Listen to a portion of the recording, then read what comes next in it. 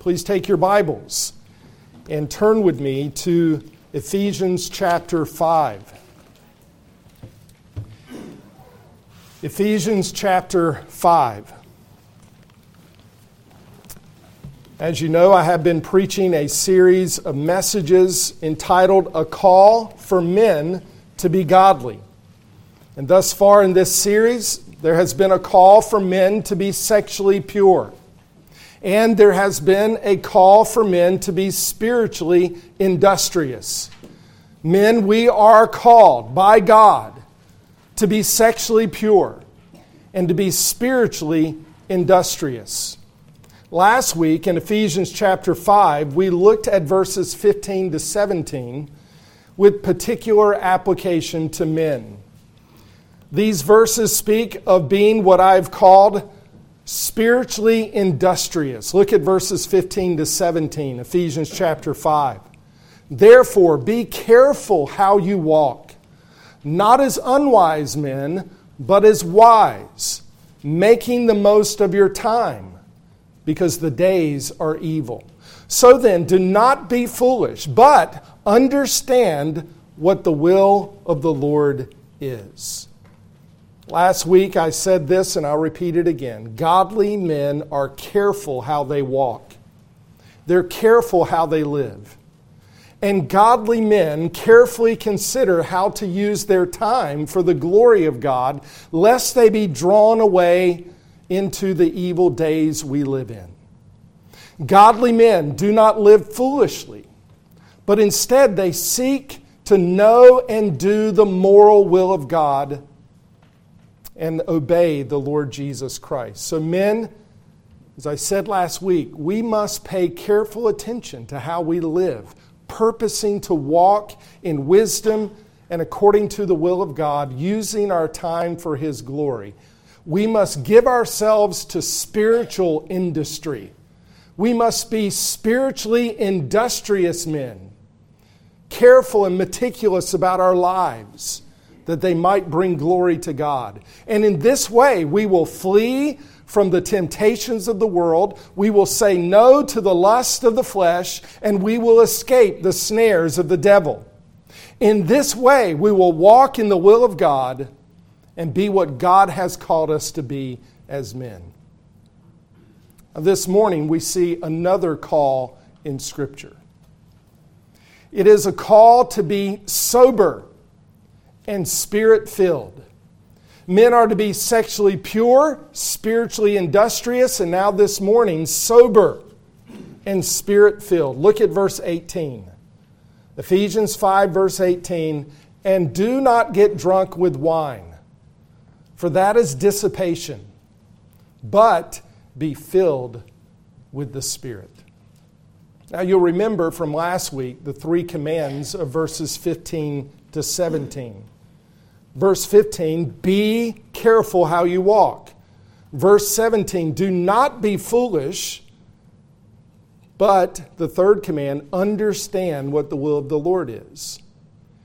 And we talked about the structure of that, how we understand what it means to be careful how we walk by what we do not do. Do not walk this way. Do not be unwise, but walk this way.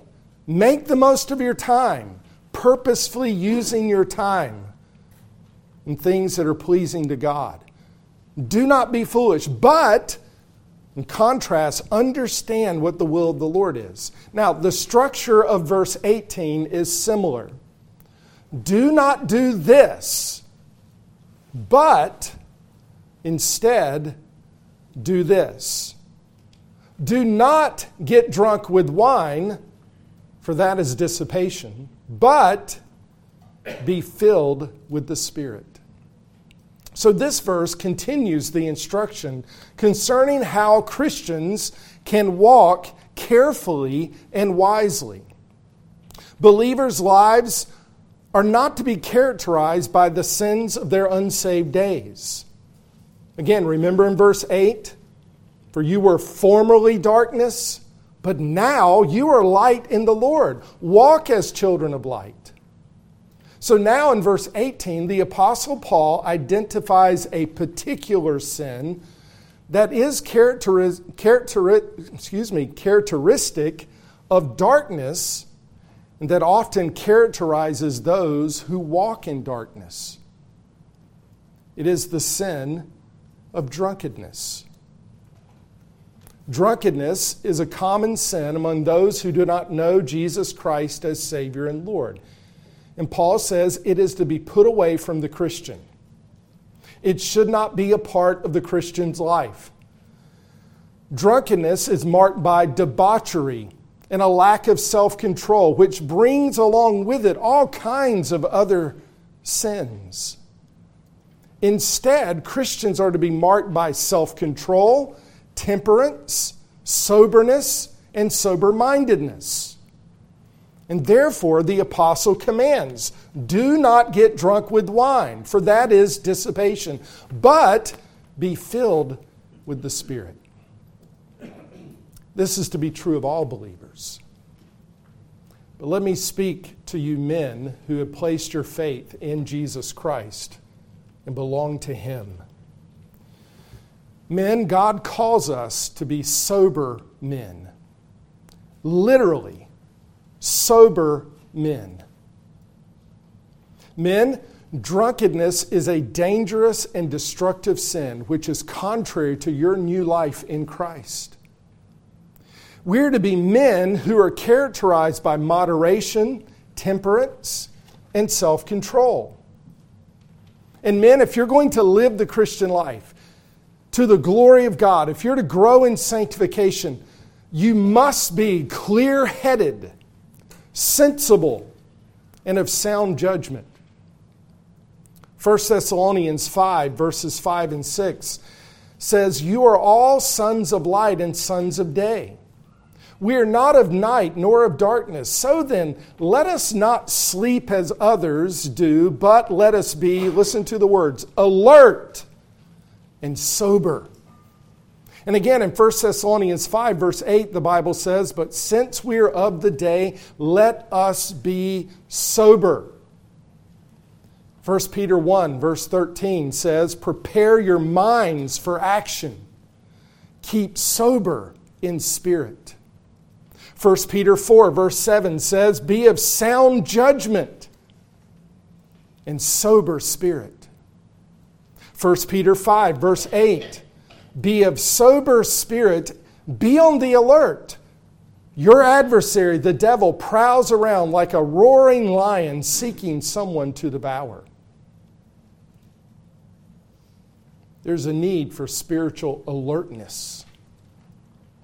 There's a need for vigilance, spiritual watchfulness. Drunkenness prevents that. And it makes you easy prey to a scheming and vicious lion, the devil himself. We are to be sober. I just read to you a number of verses that speak to that. Let us be sober. And you find that exhortation often coupled with words like sensible, or a description like be of sound judgment, be alert. Because to be sober and sober-minded means that we indeed are thinking clearly, we're sensible in our thoughts, and therefore our actions, we're of sound judgment. The Greek word translated sober in the verses I just read is the opposite of intoxicated. One Greek lexicon says that this word means to be free from confusion, to be clear-headed, and self-possessed. We are to literally be sober, not intoxicated, since we are called to be spiritually alert, sober-minded, sober in spirit, having sound judgment. And all this is necessary if we're to be godly believers, if we're to be godly men who are walking carefully and wisely in this present evil age. Titus 2, verse 2 says, older men are to be temperate, dignified, sensible, sound in faith, in love, in perseverance. Now you'll notice the word temperate. Back in the days of the temperance movement, you understand that word came from this understanding that temperance means self-controlled, to be sober. And the word is used there of older men. They are to be temperate in Titus 2, verse 2. It's translated in the English Standard Version. Older men are to be sober-minded, or the King James or the New King James simply says sober. Older men are to be sober. Of course, that's true of all Christians. But it's pointed out in particular there. And it uses another word. When it says older men are to be temperate, dignified, then it uses this word, sensible, translated in the ESV, the English Standard Version, as self-controlled. The Greek word translated there means having a sound or healthy mind, as having ability to curb desires and impulses so as to produce a measured and orderly life. That's one Greek lexicon, how it defines what is translated sensible in Titus 2, verse 2. Again, it has to do with our minds. The ability then, because we're clear-headed, we have sound judgment, we're thinking clearly, we're thinking biblically and rightly. There's this spiritual sober-mindedness and alertness, watchfulness, so that now we can curb desires, sinful desires and impulses, so that our lives are now, I love the phrase, measured and orderly. See, this is how it ties to the spiritually industrious life. Careful how we walk so that our lives are marked by doing the will of God. There's a word that's used to describe what pastors must be, and is translated respectable. It's an interesting word, respectable. It's hard to know exactly how to translate it into English. The word in the Greek comes from the word cosmos. And when we think of the cosmos, we think of the universe, and we think of the things that we see, the cosmos around us. And the word has to do with an orderly arrangement. It all works together. It functions together at God's design and at God's care and sustaining power for the purposes for which He created, but there's an orderliness to it. Ladies, you think of cosmetics. It comes from the word cosmos, and how you use cosmetics is to be well arranged and ordered in a particular way.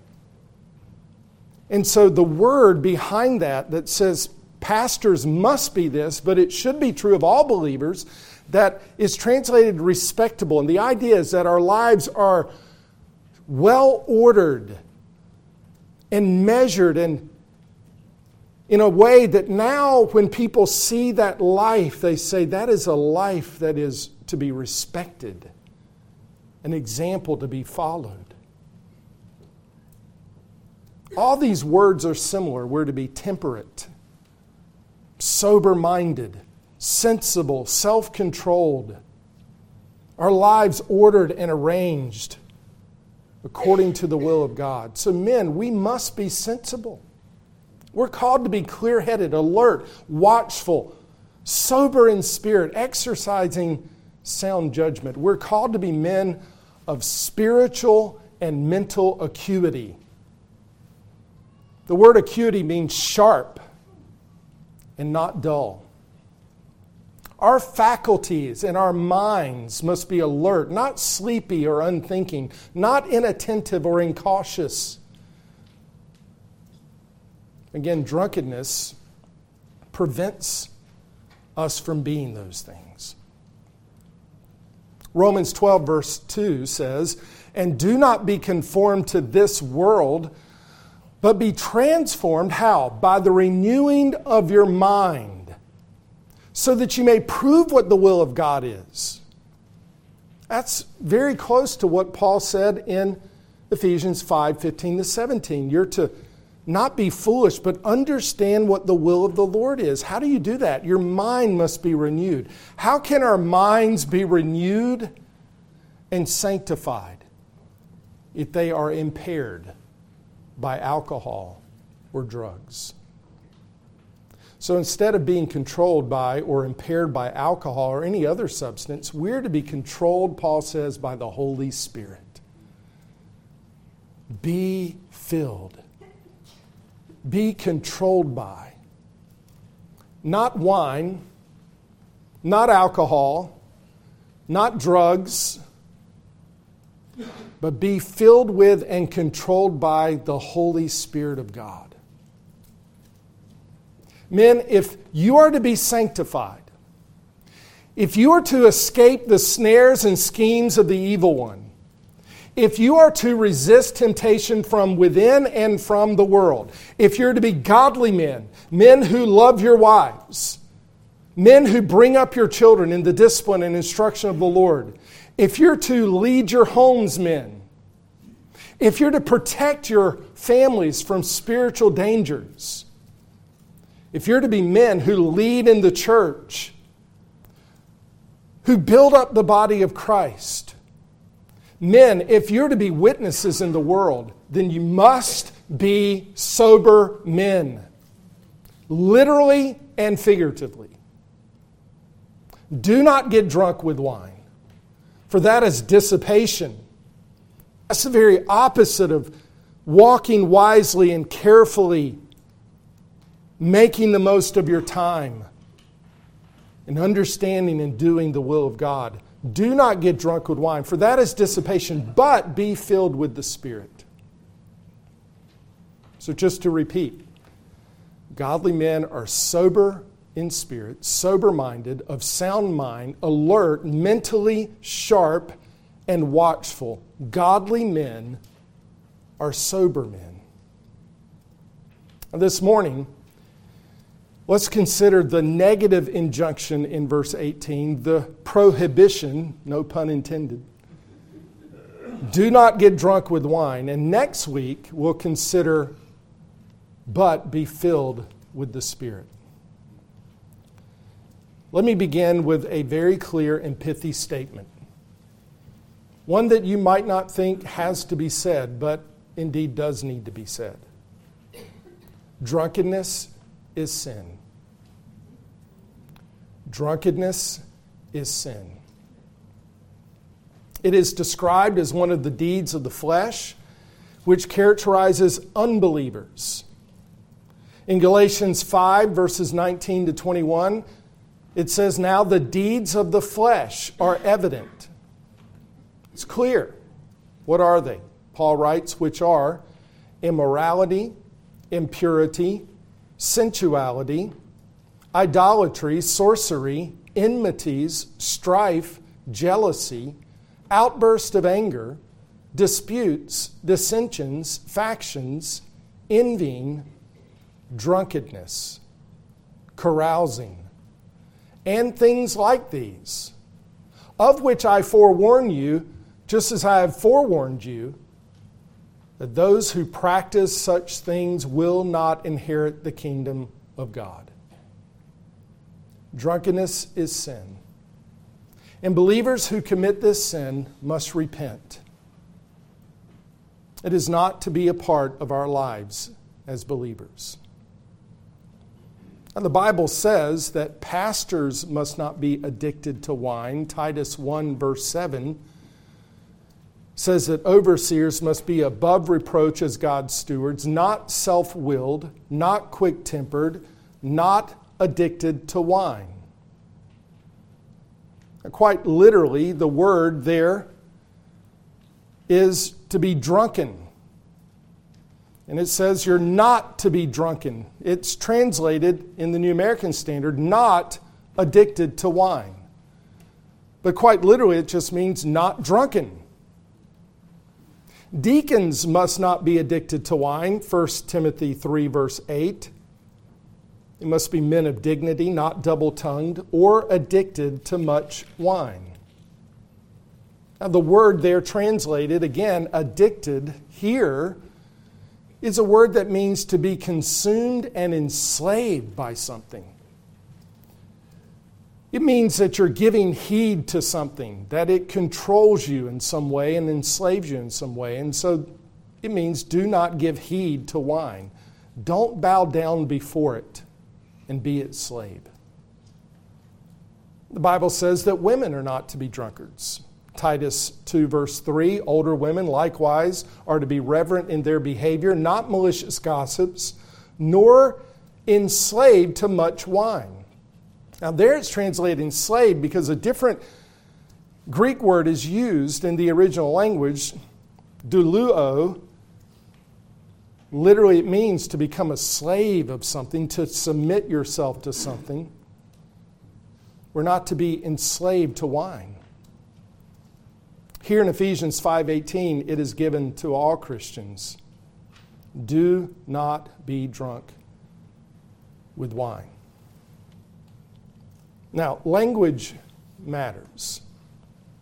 And I am not a Greek scholar, but I do know some of the trends that tend to happen in our language and even among believers and how we begin to describe things. And you will notice that in my description of certain things, I read the New American Standard, and so it says we're not to be addicted to wine. But when you look at the Greek words behind this, addicted might not be the best English translation, given the common usage of addiction today. Today, people understand addictions to be something you just can't help. It's just who you are. It's a part of your genetic makeup. And you never can really not be that thing. You're just addicted to it and you're in recovery your whole life. But you never recover, or in biblical terms, you never really repent. There's not true change. So you will not hear me unless I slip up or I'm just reading that translation. You will not hear me say regarding sin matters that they are addictions. There are those who even say what we've talked about being sexually pure, that you can be addicted to sexual immorality. And they begin to describe this addiction in terms of nothing more than chemical things happening in the body. But we are more than a body. We are those who have been made body and soul, accountable to God. So you'll hear me say not things like addicted, but enslaved. He who is consumed with wine will be consumed by it. It will enslave you. Drunkenness is sin. It's not a disease.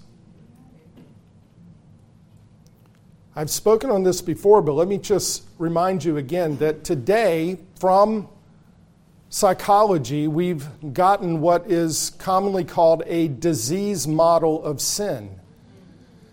That sin now is seen as a disease. What once was called sin is now a disease or a disorder. And so Christians have bought into this, what you would call a disease model of sin.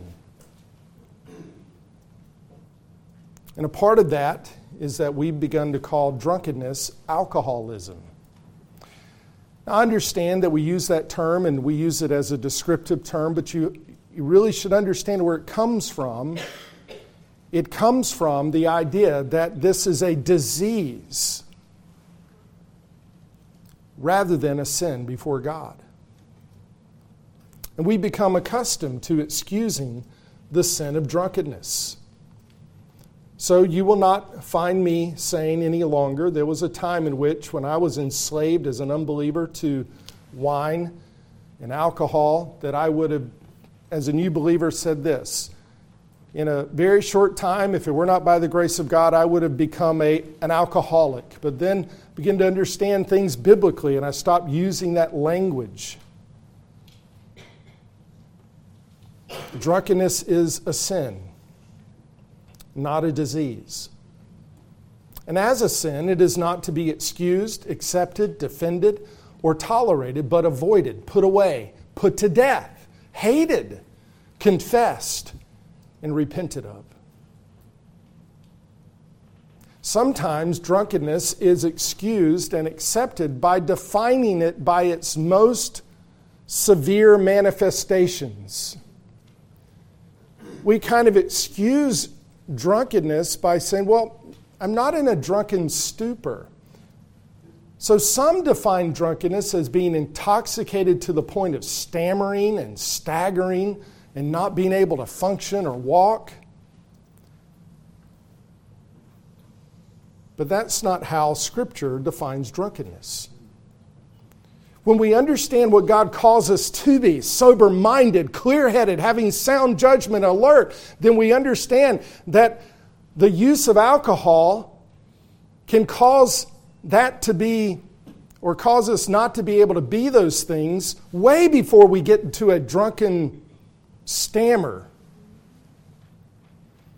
When I was a very young Christian, I went on a missions trip to Spain, and one of the members of that missions team that I met there was from England, and I remember him talking about, among other things, how he liked to drink. And having been recently saved out of drunkenness, I didn't want to imbibe in that at all. And he would say, well, it helps me to loosen up.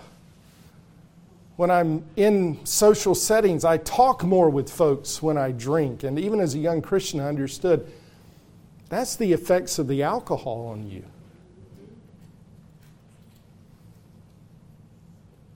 Even the world recognizes that there are what we might call degrees of drunkenness. Being buzzed or tipsy is being affected by the alcohol so that we're no longer clear-headed in the manner God has called us to be as believers. The word intoxicated means to be affected by alcohol. It has been defined this way, if you look it up, to affect temporarily with diminished physical and mental control by means of alcoholic liquor, a drug, or another substance. So because of the dangers of that, the effects alcohol has on the mind, one's judgment and discernment, one's ability to drive in a car, the legal system must have some careful definition of intoxication. So you may be aware, the so-called Ad Council, or if you drive into South Carolina, there's actually one of those boards that lights up that says this: buzzed driving is drunk driving.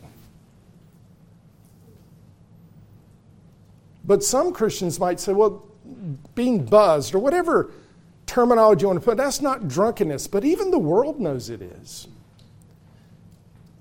It's amazing how even unbelievers, when it comes to the mental acuity needed to drive a vehicle, has to remind us that if you're buzzed, your mental acuity is not there and it's dangerous. So buzz driving is the same thing as drunk driving.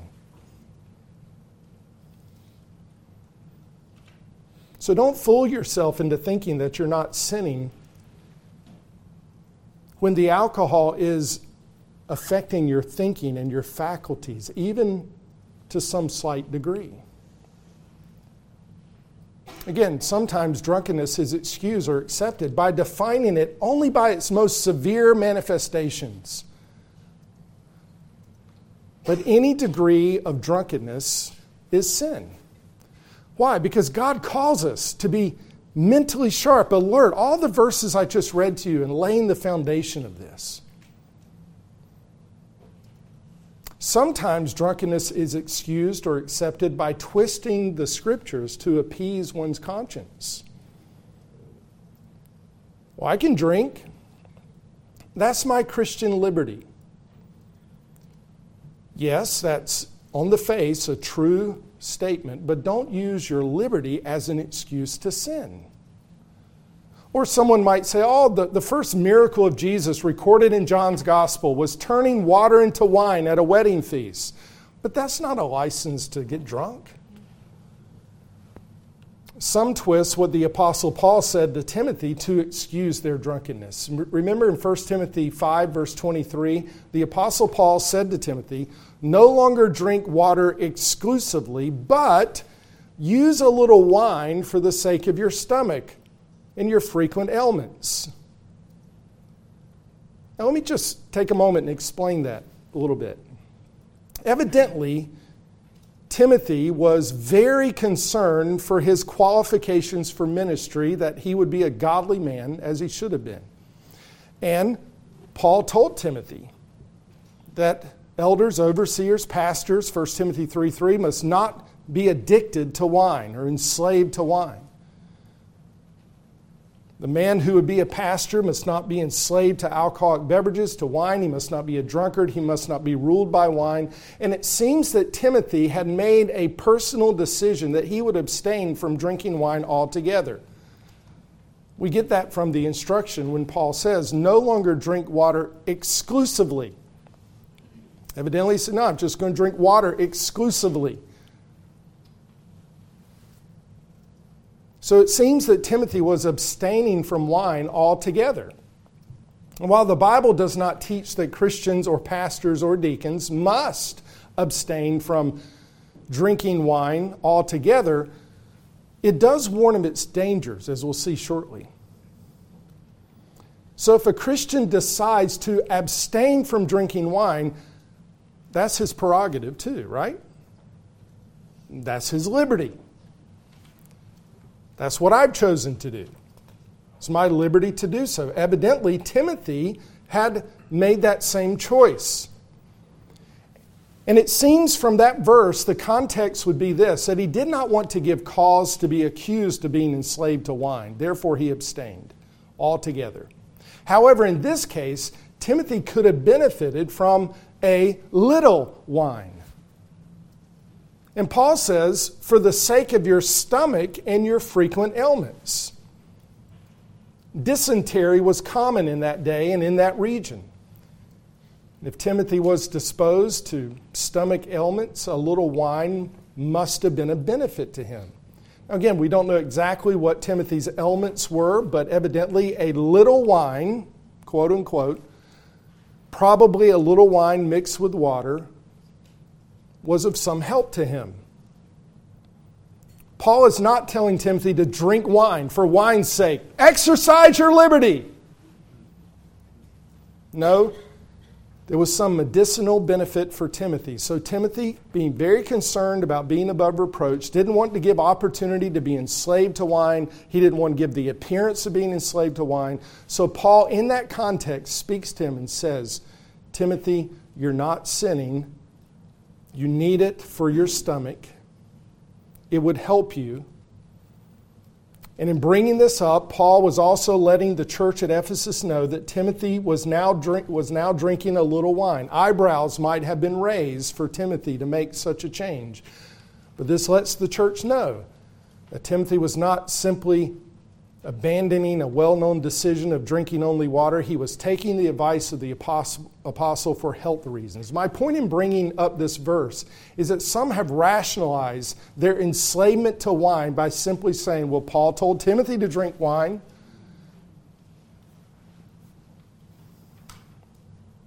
Instead of simply touting our liberty, brethren, can I just direct our focus in another way?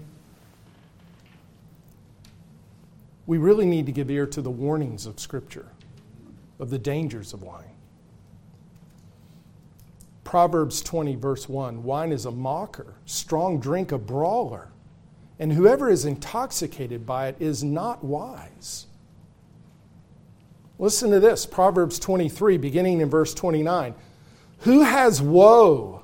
Who has sorrow? Who has contentions? Who has complaining? Who has wounds without cause? Who has redness of eyes?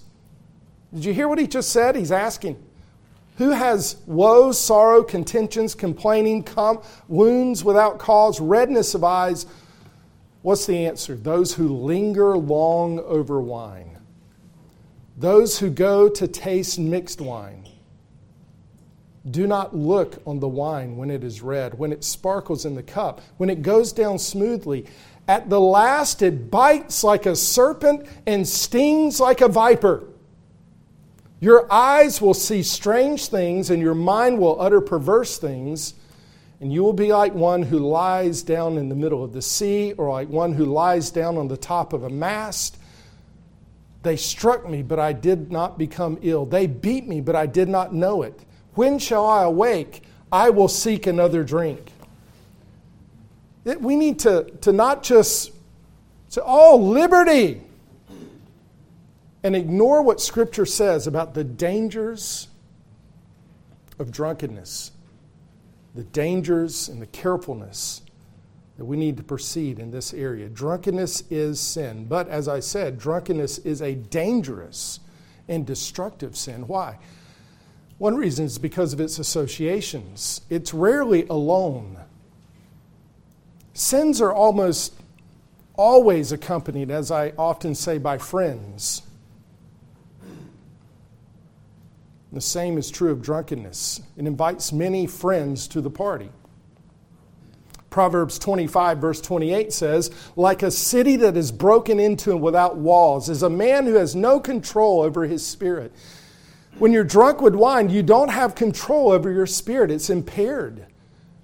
Proverbs says someone who is impaired in that way and does not have self-control, which is characteristic of drunkenness, it's like a city that's broken into and without walls, without defenses, and all kinds of other sins will rush in.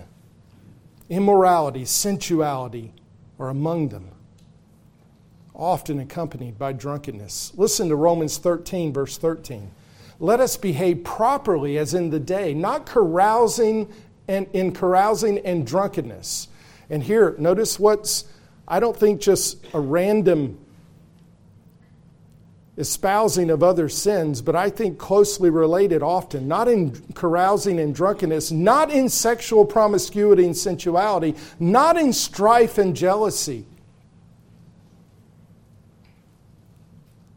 These things often go together with drunkenness. Relationships are affected by the sin of drunkenness. Not only because of a lack of fulfilling responsibilities when we're drunk, but because of how this sin actively destroys relationships. Strife is often the consequence of drunkenness. Is it necessary to prove how drunkenness often leads to abuse, physical and verbal? When a person is drunk, he loses control over his faculties. He has no control over his spirit. His heart, his mind are susceptible to all kinds of sins, and therefore it is a dangerous and destructive sin that has grave consequences. So it's in that light that, listen, the Word of God, that God... Do we believe, let me just say this, do we believe in the authority of Scripture? Do we believe that every word is inspired by God? Do we believe that there's an intention here of the Holy Spirit in causing the Apostle Paul to be borne along to say, do not be drunk with wine. Do not get drunk with wine.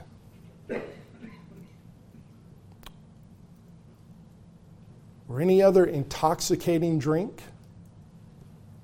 Any mind-altering drug. Do not fall for its passing pleasures. Do not think that you can just imbibe in it to cope with trials or anxieties. In the end, it will only add trials. William Hendrickson wrote, intoxication is not the effective remedy for the cares and worries of this life. It is the devil's poor substitute for the joy unspeakable and full of glory which God provides. And in the final analysis, those who are drunkards demonstrate they do not know the grace of God. For the Bible is clear that drunkards do not inherit the kingdom of God. Therefore, those who are drunkards can have no assurance that they belong to Christ. Drunkenness is a dangerous and destructive sin, which is contrary to your new life in Christ. And that's why in Ephesians 5:18 it says, do not get drunk with wine, for that is dissipation. And dissipation is contrary to your new life in Christ. The word dissipation means the act of one who has abandoned himself to reckless and immoral behavior. Drunkenness is reckless. It's morally reckless behavior. Spiritually reckless behavior. The word translated dissipation here has a related adverb that means to live recklessly, riotously, and loosely. This is the word that was used in Luke 15, verse 13, of the prodigal son, who squandered his estate with loose, riotous living.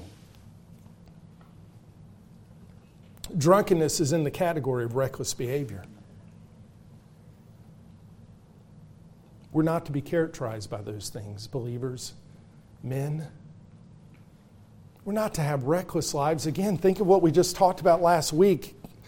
Being careful how we walk and walking wisely and according to the will of God, not recklessly. We're not to have a lack of mental faculties. We're to have sound judgment. We're not to be characterized by dissipation, but self-control. We're not to live lives of debauchery, but holiness.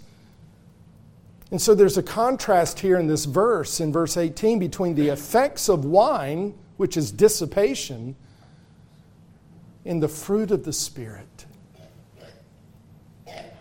What or who is in control of your life? What or who rules your life? Is it the Spirit of God? Let me conclude by having you turn to Proverbs 31.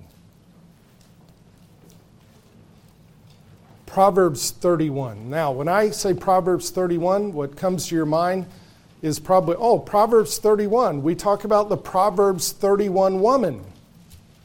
That's described there, beginning in verse 10. But how often do we forget about verses 1 to 9? Look at Proverbs 31, verses 1 to 9.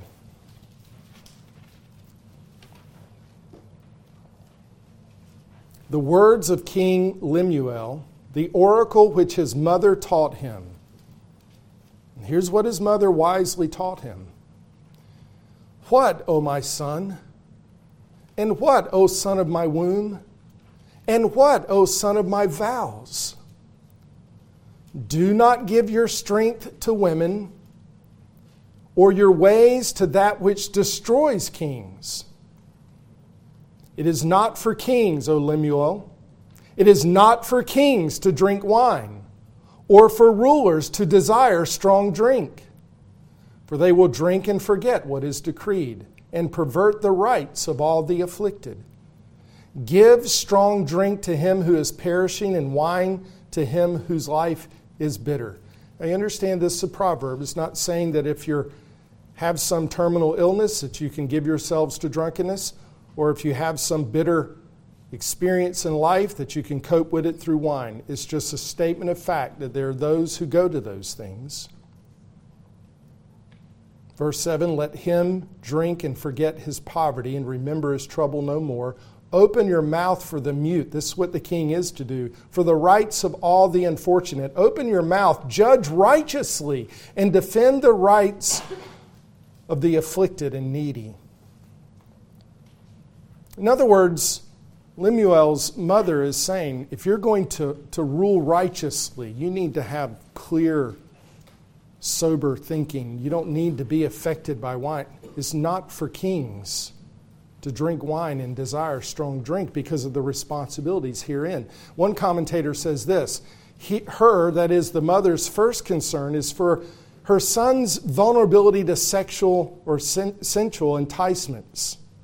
Like so many other calls within Proverbs, the warning here is to bring one's desires under the control of God's higher purposes in morality, like the wine that will be warned of next, beginning in verse 4, has an intoxicating and addictive, or I'll say enslaving, nature. So he goes from the dangers of immorality to the dangers of wine and drinking wine in verses 4 and 5. Again, one commentator said this, she, that is the mother, reminds us that those who carry the responsibility of leadership surrender certain freedoms that those in lesser circumstances may be able to enjoy. It is not for kings. It is not for kings, she says. The commentator says, authority brings responsibility. Our lives are not our own. Great matters weigh in the balance, and the king's verdict will make the difference. He needs a clear head and a keen mind, verse 5, to render just and wise decisions. Alcohol stands alongside immorality in impairing judgment. Now you say, why are you bringing this up? Are you going to start preaching and teaching abstinence? No. Let me be clear. We have liberty to drink wine, alcoholic beverages, as long as it's not to the point of beginning to affect our minds, our thinking, our judgment, and be impaired. But I do want to maybe, where seems to be the balance has been toward liberty, liberty, liberty. I'm not trying to do a commercial, that just hit me.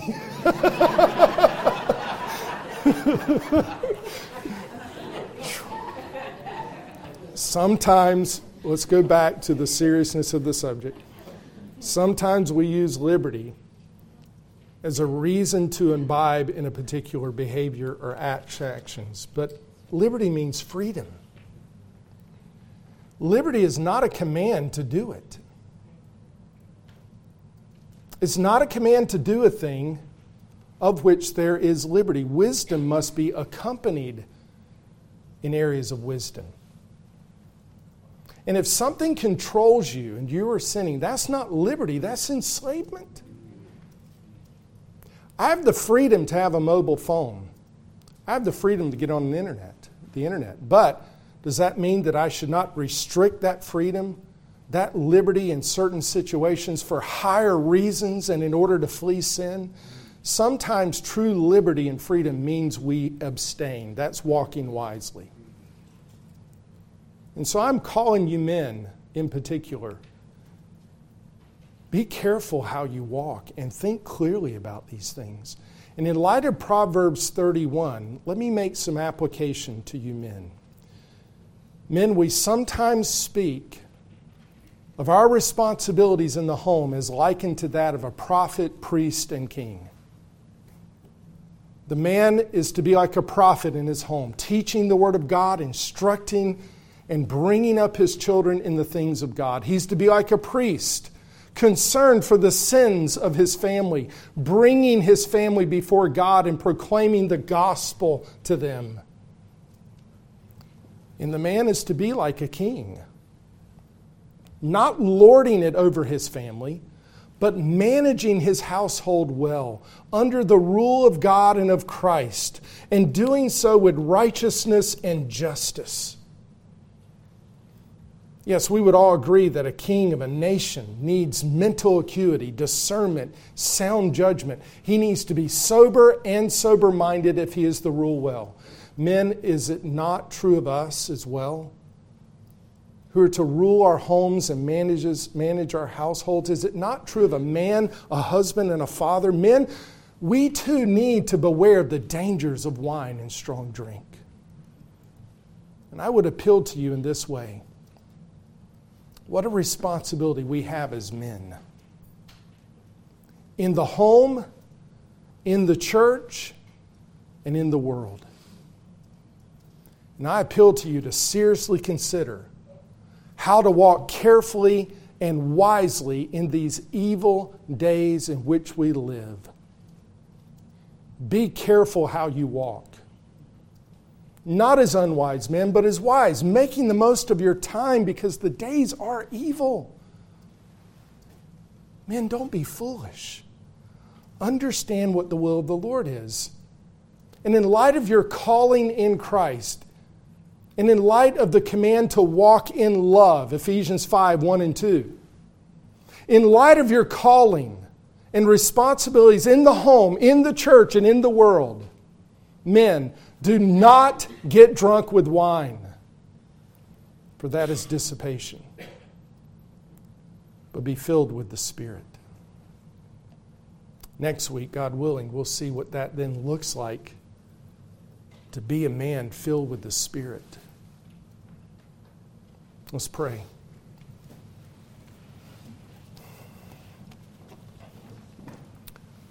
Father, these are matters that we must be careful over, for your word has spoken regarding these things. And Lord, I pray that we would not use areas of liberty